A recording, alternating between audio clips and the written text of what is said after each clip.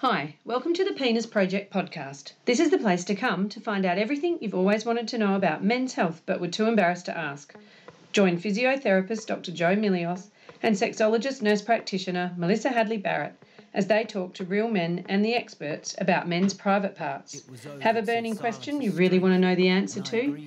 Please subscribe to our website at thepenisproject.org and ask us. There's too much talking, texting, tweeting, posting. Too much noise altogether. In silence is strength and peace and space. Imagine silent forever. The Penis Project podcast is proudly supported and sponsored by PROST, Exercise for Prostate Cancer Incorporated, a not-for-profit charity set up in 2012 by myself, Dr. Joe Milios. If you want to know any more information about PROST, including our online service now available, please just go to prost.com.au. PROST means cheers to your health, so PROST to you. Where I wanna call my home. So stop for a second and listen. It's not silent. So, welcome to the Penis Project podcast. Today we have Dr. Stephen Adams, who Joe and I have both worked with for many years, and we're going to talk to him about the fascinating subject of cockwatching. So, Stephen, tell us about how you became to be a doctor interested in sexual health, and then we'll talk to you more about cockwatching. Thank you, Melissa. Good afternoon, and thank you for inviting me on your podcast. I'm a GP by training, but have been working in the field of sexual health for almost 30 years. And in my experience, talking to men about their sexual problems, as well as being a man with a penis myself, I've become aware that we spend quite a lot of our time observing function of our penis. And therefore, I coined the phrase cockwatching as something that we spend a lot of our time doing. So, Joe, have you ever heard of the term cockwatching before? Not from any of our mutual patients, but I guess maybe in association to birds, but not in the context of this particular talk right now. So I'm all ears. Okay. So, Stephen, tell us, is this the term that you coined, or does it have a history, this term? No, I think it's probably something I coined. I think my feeling is that men from a very young age, as little boys, are obsessed with our penises. And you know, anybody who's seen a young baby will notice that once they discover their penis from about 6 months of age, they very rarely leave it alone. And they're thinking about it, and they're playing with it, and they're looking at it. Spend a large amount of their time doing it. And so that's when it's all working. And if it starts to not work, then they can get very, very anxious about their function. So I think when it becomes more focused is through puberty, where young men focus on their penis. They start to get erections. They start to worry about the size of their penis. They start to worry whether it's as big as their peer group.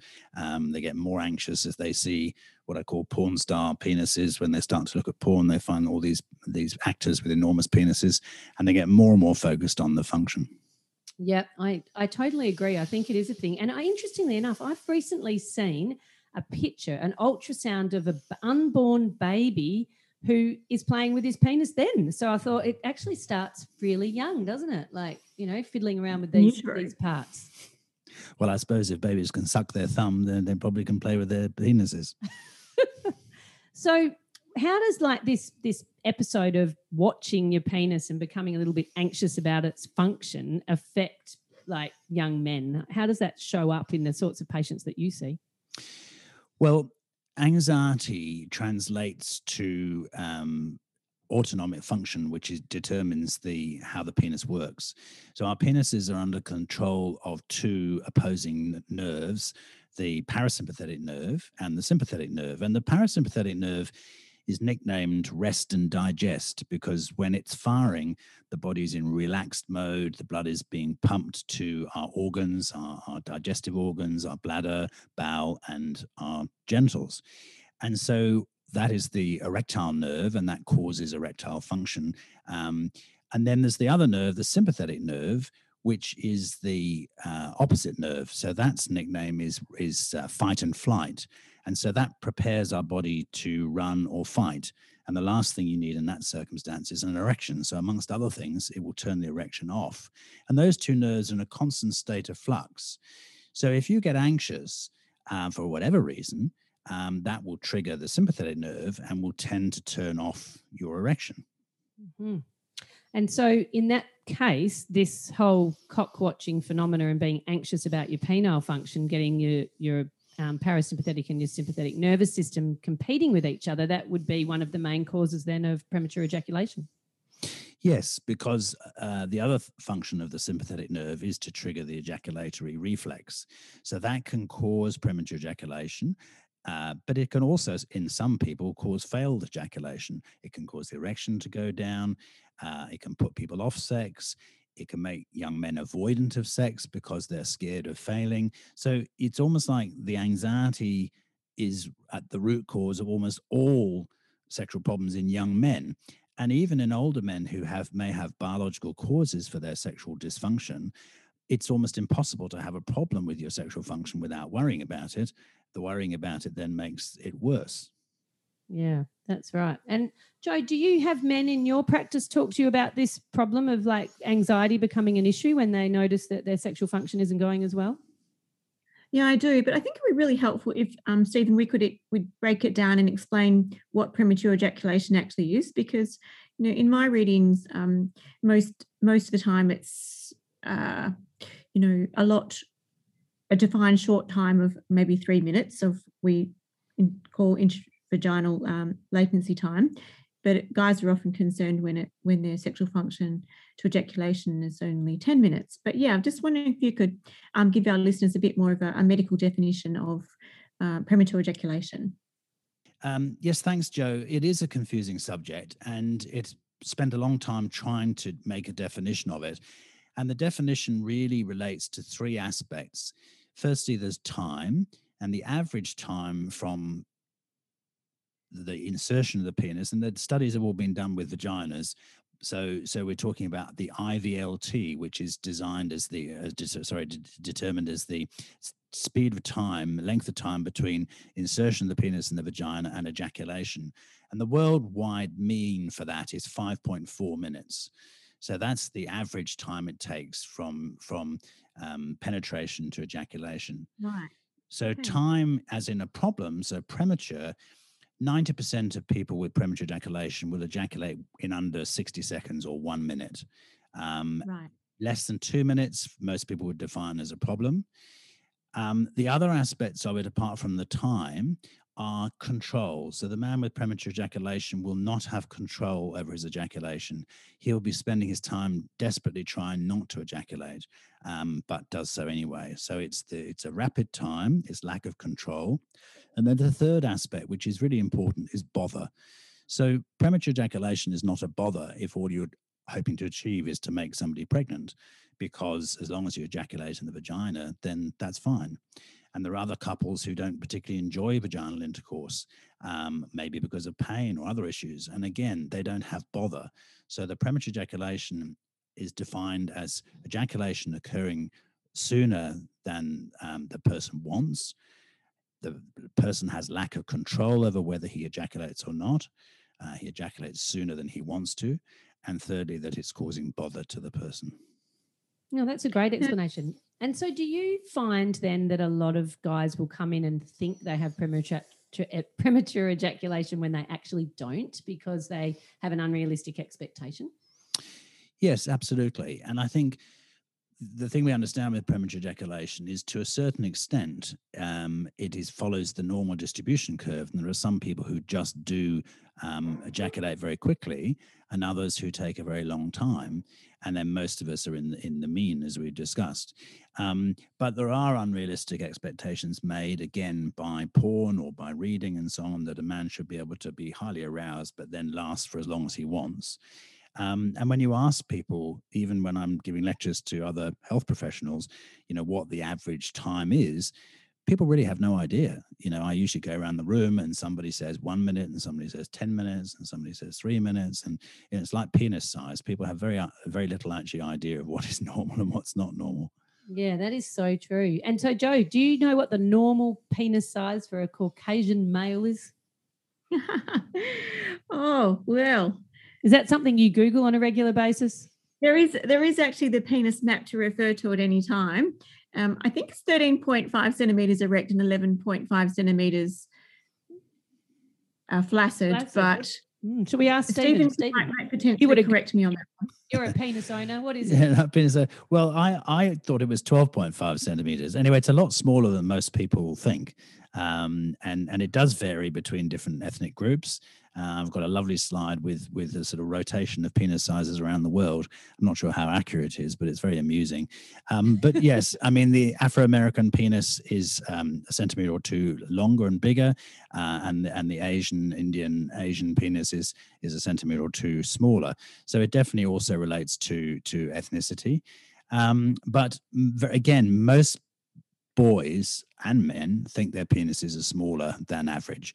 It just goes, and even those that think they've got a big penis worry about it. And I remember at school, there's a constant anxiety about being teased because your penis was either too big or too small, whether it was circumcised or not circumcised. There was a huge anxiety about comparing yourself to other peers.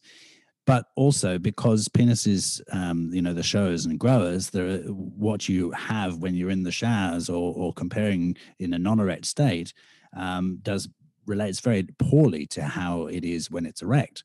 And so most penises actually average out a lot more and very much less when they're erect than when they're flaccid. Yeah, exactly. And I think that's a big thing. I think often men and women don't realize that there's such thing as growers and showers. So for any of you out there listening, a grower is someone whose penis looks the definition is actually that it grows in length greater than 4 centimeters when erect. And a shower, their penis size doesn't alter any more than within that 4 centimeters from flaccid to hard. So you can't actually assume when you see someone that they have a small or large penis until you actually see it in the erect state. That's right, isn't it, Stephen? Yeah, that's right. And I think, going back to the thing about premature ejaculation, let's suppose, you have inherited or you're genetically primed to have a certain length of time. But then, as I say, that's when the cock watching, that's when the anxiety kicks in, because if you've had a couple of occasions when it's happened quicker than you'd hoped, or even that somebody said to you, oh, couldn't you last any longer? Then you start to get anxious. And then that anxiety activates that sympathetic nerve, which makes your slight problem a lot worse. And it's the same thing with erectile dysfunction. You may have had a couple of failures, which in actual fact would be quite expected, maybe because you were nervous or maybe because you drank too much alcohol, and you have a couple of failures, but then you start to worry about it, and then you do the cock watching thing, and then that activates the sympathetic nerve, and then the failures become more and more entrenched. Right. So, Jo, you brought up Jo's got a question. Go for it. Yeah. So, Stephen, we have two different types of premature ejaculation. There's acquired and then there's lifelong. And so often when you refer patients to me, they're usually the acquired patients because they're the ones that I can often do physical treatments with, such as pelvic floor training or down training. Could you tell us a little bit about the lifelong presentation and how you gently treat that? Okay, well, lifelong or primary means that you have inherited, as I say, that the tendency to be quick. And that actually does run in families, but it's not something that men tend to discuss with their brothers or fathers or uncles. But there have been genetic studies, and apparently there's some I remember there's some village in Denmark or somewhere where everybody has premature ejaculation. So there's genetically tendencies. Now, when I see young men, let's say in their early 20s, often they may have had a limited number of sexual experiences, and so when you first see them and they come or referred or come themselves complaining of premature ejaculation, you actually don't know whether they're primary or secondary. The primary is somebody who's tried out with several different partners over long partnerships or short partnerships, and the problem has never gone away. You might have somebody who's been, let's say, in a long-term marriage relationship for 20 years, and they still have just as little control as when they first got together. Whereas the secondary or acquired type tends to be a new relationship, bit of anxiety, bit of stress, and it's a problem, and then they settle down and they relax and they're comfortable with each other, and the problem gradually recedes and goes away. So when I first see people, I don't know, because they've never gained control. And so sometimes you'll treat them either with medication, or they'll treat them with your pelvic floor exercises, or sometimes they've done self exercises in terms of relaxation and so on, or maybe they've just spent time with their partner and become comfortable. The problem goes away. Well, you're dealing with the secondary type, whereas the other type, you stop the treatment and they go straight back to square one again, and they have had this problem and they need to have long-term treatment, often with medication. And with the difference between primary and acquired as well, there's a difference, isn't there, whether or not they have premature ejaculation when they're masturbating or just whether they're with a partner? Yes, no. Most problem with premature ejaculation is specifically penetration sex. Yeah. The majority of patients who suffer from premature ejaculation actually don't have a problem either with masturbation or even, curiously, with partner masturbation or even oral sex. They'll often have reasonably good control in that circumstance, but the moment they try having penetration sex, that's when they have the problem. Right. Okay. And so that brings us back to this whole cock watching. Can't even say it. It's like stuck on my tongue. That's a really bad pun, isn't it? I was going to say crotch watching, are you? So the word cocksure, does this explain how this obviously has something to do with the word cock watching, doesn't it?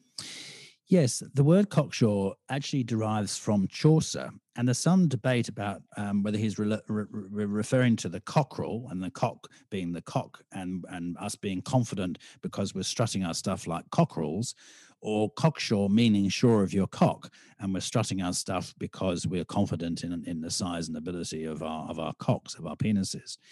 So if you describe a man as being cocksure, you imagine a man who has good self-esteem, who's strutting his stuff, he's confident, he's if you like, striving towards being the alpha male. And it's interesting because that is also rated as an attractive quality by partners, particularly in heterosexual relationships. If you ask women what they find attractive in a partner, self-confidence always comes very high on the list of qualities that is found to be attractive in acquiring a mate, either for sexual or for long-term partnership. So self-esteem is crucially important in maintaining. And also, both in men and women, when we look at your sexual function, having good self-esteem, if you feel comfortable with yourself, then you're going to feel confident in sharing yourself with another person. Whereas if you have low self-esteem, maybe social anxiety, you're anxious, that's going to impair your function. And it also impairs your self-confidence going into any sort of relationship. And that then makes things even worse when it comes to your anxiety affecting your sexual function. So it's kind of a spiraling situation, isn't it? Like one thing happens and then it just keeps on going from there. So how do you stop it? Like how do we help people who have got this problem? Well, one of the things I think men do when they have this issue is they monitor themselves and what's going on too much. I sometimes describe that it's like having a CCTV in the bedroom. These men are worrying constantly, am I hard? Am I going to stay hard? Am I going to get hard? What is my partner thinking? Do they want me to do this? Do they want me to do that? Am I going to come? Am I not going to come? Is my partner going to come? Are they not going to come? And so they're up in their CCTV monitoring what's going on, as opposed to shutting down their overthinking, overanalyzing brain, and being more down and earthy in their body and present in the moment. And so what do you suggest men do to be more down and earthy and present in the moment? I know there's something you taught me that I often use and tell patients. So do you want to tell us about that? I'm not sure I know what you're referring to. But for me, I'm wondering too. I've taught you lots of things. You have. This is just one of them that always use? Well, what I find is that the person needs to be. There's a lot of circumstances nowadays where we talk about mindfulness. We talk about mindfulness in counseling, mindfulness in yoga, mindfulness in breathing. But I think mindfulness in sexual function is also a thing. You need to be aware of the sensations, enjoy the sensations, and get into it in a more earthy, passionate way, as opposed to in a more analytical, planning, head thinking type of way. Yeah, I think there's something that you told me once, which I tell patients often, which is to really find one sensation when they're intimate to concentrate on. So it might be the touch, the feel of the skin or the look of something, and really concentrate on that one feeling and that one movement and that one sensation to take themselves. Because, I think the example you used for me that I always remember is you said, if you tell me not to think of a pink elephant, that's all I'm going to think about. Yeah. But if you tell someone, if you actually try and think of something and concentrate on it, it takes your mind away from what may or may not happen. Is that? Yeah, I think for example, one of my sayings for men and women is the harder you try and have an orgasm, the more difficult it is. And it's a good example of trying not to think about what you're trying to do or not do, but more concentrating on the feeling of your partner's hand, or the feeling of the warmth, or the wetness, or the the sensations in your body. So that's what I mean. You're becoming mindful of the sexual experience. You're concentrating on, sometimes we do talk about mindful breathing as well, because that helps stimulate the parasympathetic nervous system. And we start often by connecting couples, doing simple things that are the simple things like massage or sensual touching or stroking, and just trying to get the person constantly to bring their head back to what's going on between the two of them, as opposed to this whole sort of monitoring of what is about to happen or not happen. Yeah. Have you got anything you're thinking there, Jojo? Yeah. Well, I've actually got a number of patients that Stephen refers to me that actually have like post-ejaculatory pain. And that's a really big part of what I do daily in my clinic, because we get this whole situation where guys are fearful about the pain that might come on following their sexual activity. And that then creates this whole other scenario of, anxiety manifestations. And so I'm constantly getting them to focus mindfully on gently breathing or changing positions, because I talk about the work of the pelvic floor, actually reaching points of fatigue at times if they have weak pelvic floor, or pelvic floors that are a bit what we call hypertonic or naturally stiff and overactive. And I'm really amazed at how much my yoga training actually comes into trying to help the thoughts ease down, and just to really, really try and stop that build-up of tension initially that will make them fearful of even wanting to engage in sexual activity. And quite often it's just a case of, once there has been in that ejaculation point, to simply just change positions, resting back, and just starting to do a little bit of gentle belly breathing to more or less let the pelvic floor muscles relax and open up. Just dilating the blood vessel areas again, rather than moving into a cramping type scenario. And once there's been one or two more successful sexual intercourse situations, then generally the problem's gone as well. Well, I think, Jo, you mentioned a very important thing, which is what happens in this situation is, and it applies just as much to the pain situation, is what's called hypervigilance. So hypervigilance is like an SAS patrolman on patrol, constantly looking out and waiting for something bad to happen. And it is translated in your body that everything is tensed up and ready for the fight and flight. So you're preparing for the worst. You're preparing for something to go wrong. You're preparing for pain. You're preparing for failure. You're preparing to get the hell out of there. And so that is not conducive with satisfactory sexual function. That is conducive with dealing with a threat. Now, if you've been under that situation for a long period of time, maybe you suffer from an anxiety disorder, maybe you've had a previous traumatic experience, maybe you've had child sexual abuse, maybe you experience chronic pain, then it's very hard to turn that status off, because that is your normal. You spend most of your life in that state of hypervigilance. And so in therapy, in yoga, in exercise, we try to turn that off. Sometimes people need medication to help. Sometimes things like yoga and meditation can be fantastic. Exercise, massage, all sorts of things like this, all designed to try and down-regulate this upregulated hypervigilant state. Right. So if a guy is suffering from, anxiety related to his function and, is watching his cock and he wants to be more cocksure, what would the basic things that, what would be the best plan for him to take? Well, I think for me, it's about, first of all, making a diagnosis. So does somebody suffer from a medical or psychiatric condition such as social anxiety disorder or post-traumatic stress disorder that needs specific treatment? Mm-hmm. Secondly, you need to find what type of process helps them downregulate that system. So whether it's through physiotherapy, through pelvic floor work, whether it's through yoga, exercise, meditation, or a combination of the above. So I think mindfulness scares people because they think, oh, I haven't got time to spend an hour a day, going yom and doing yoga or meditation. So you have to find the right way for the person. And then also you spend a lot of time unlearning people of misapprehension. They've had poor education. The sex education is very poor. Nowadays, they may have got most of their sex education from porn films, which is obviously not a very accurate way of finding things. They may have been criticized by a previous partner. They may have all sorts of misinformation that needs to be unlearned so that they can then start to feel comfortable with themselves and with their own function.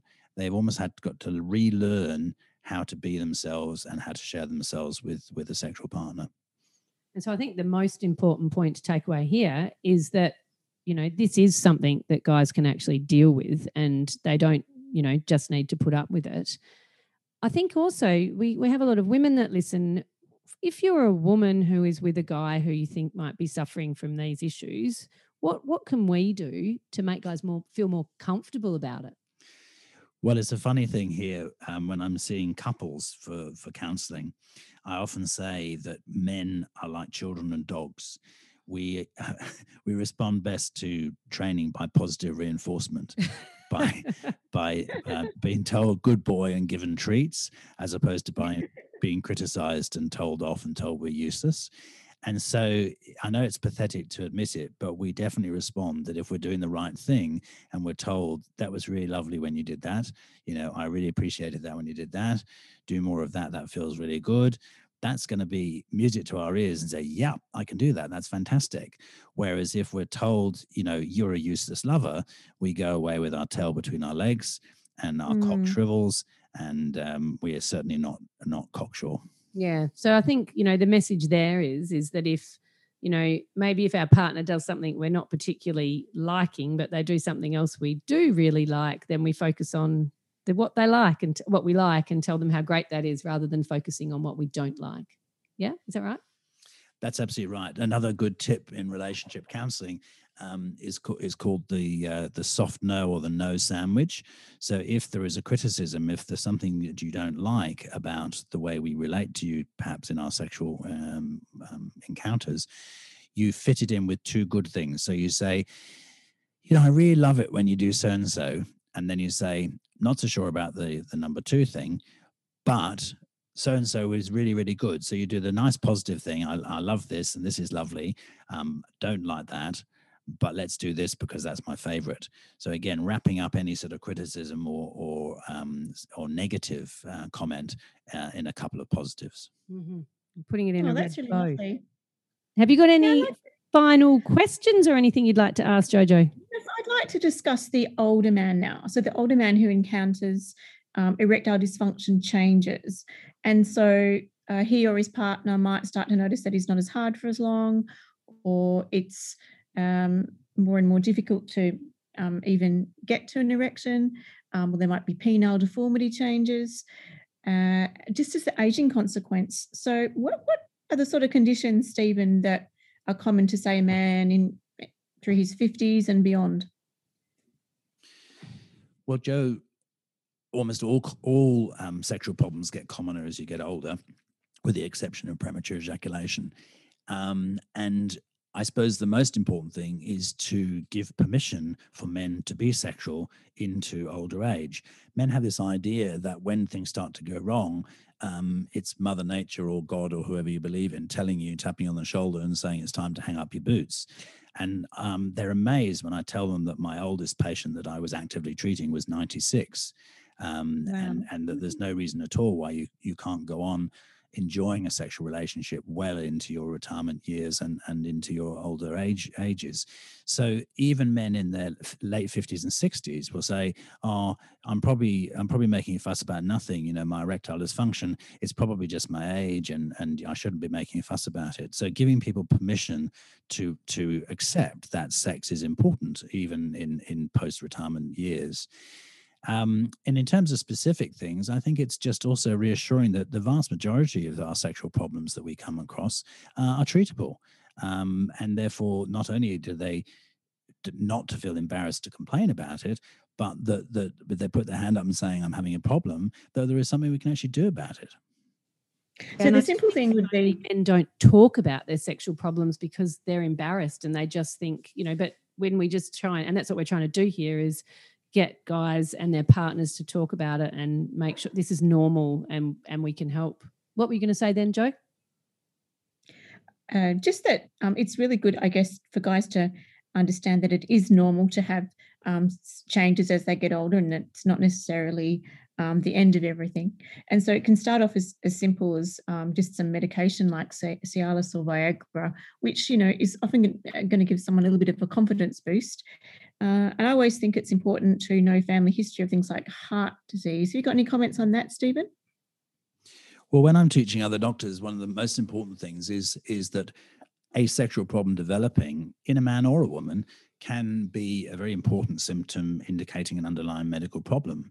And so not only should they not be embarrassed to own up to, for example, having erection problems, but that it might be an important medical symptom and that they may need to have it assessed because it may be the first sign of circulation problems, heart disease, and various other conditions, diabetes, and so on and so forth. So it is important. It's important as an individual level, but it's important as a medical symptom.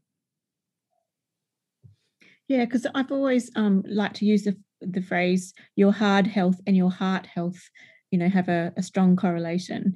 And there's the simple test of the coronary calcium score that I often encourage patients that I work with Melissa to go and have that checked, because I think it's as little as $150 now, but it can give a nice sort of easy glance as to what's actually potentially happening. And then there's been several patients that we've managed to spare from having imminent heart attacks because they've raised that question in our assessment, realised might be worthwhile investigating something really simple. So I think our takeaway messages today are for all of the partners of men who might not be as cocksure as they used to be. We need to encourage them, give them positive reinforcement, and remember to pat them on the head like our dog. And no, I'm just joking. Just be nice to your men and tell them the positive things, not the negatives. We all like to hear that. And scratch our tummies. Scratch your tummy? Okay. I always thought they wanted something else scratched, not the tummy, but this is a whole new revelation. And there is help out there. So you can definitely go and get help. And where would a guy who would like to come and talk to you, Stephen, where would they find you? Well, I work in my practice at West End Medical and have a clinic there called Integrated Sexual Health. But I think the first port of call for men with these conditions should be their GPs, because they need to be assessed by somebody. And if their GPs are not comfortable in doing this, or they feel that they don't want to share with their GP, then they can come to a doctor who deals with sexual health problems, such as myself. Have you got anything you'd like to say to wind up, Jojo? No, but just on reflection, because I know a lot of patients who listen to our podcast are prostate cancer patients, have had treatments for prostate cancer. Actually, a patient just a couple of days ago, and he was 81.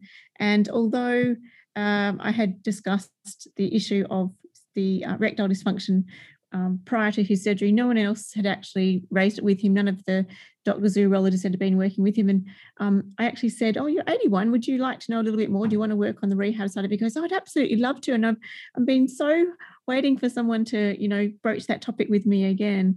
And it just occurred to me that potentially, just because he was that little bit older, that we'd been a little bit dismissive of perhaps that wasn't on his agenda anymore. But I always say, from what I've learned working with guys, that so long as a man has a heartbeat, his desire to have things work, should the opportunity arise, is probably something he would choose to have. Yeah, that's a great point. So if there's any health professionals out there listening, and I know we've got quite a lot, then, bring it up with your patients and don't just think because they're over the age of 50, 60 or 70 or whatever it is that they're not still interested, because as Stephen has said and Joe's brought up, that there's lots of guys well into their 80s and 90s and women who are still interested in being intimate.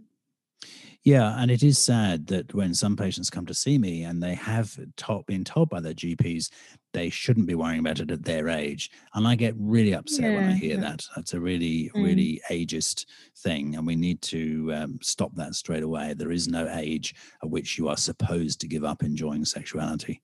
Mm-hmm. So, well, thank you so much, Stephen, for talking to us today. And Jojo, it's been lovely. We've got Joe in on Zoom today, because we've just had the announcement again that we're not all supposed to be going out and about in Perth. If anyone's listening somewhere else. COVID restrictions. We all might have to stay home again for a few days by the sounds of things. So I hope you all enjoy this week's episode, and thank you very much for listening. I'm gonna tell you about a boy who lives inside me. He's been there all of my life. Hi, this is Dr. Joe. Thank you so much for listening to our program today, and we're pleased to let you know that we will be having weekly podcasts, not fortnightly as originally proposed. And this is because of the popularity of our podcast. We're getting so many emails, so many questions, and so much feedback, and Melissa and I greatly appreciate it. What we'd really love you to do is share our podcast with anyone you think might benefit, including any man in your life.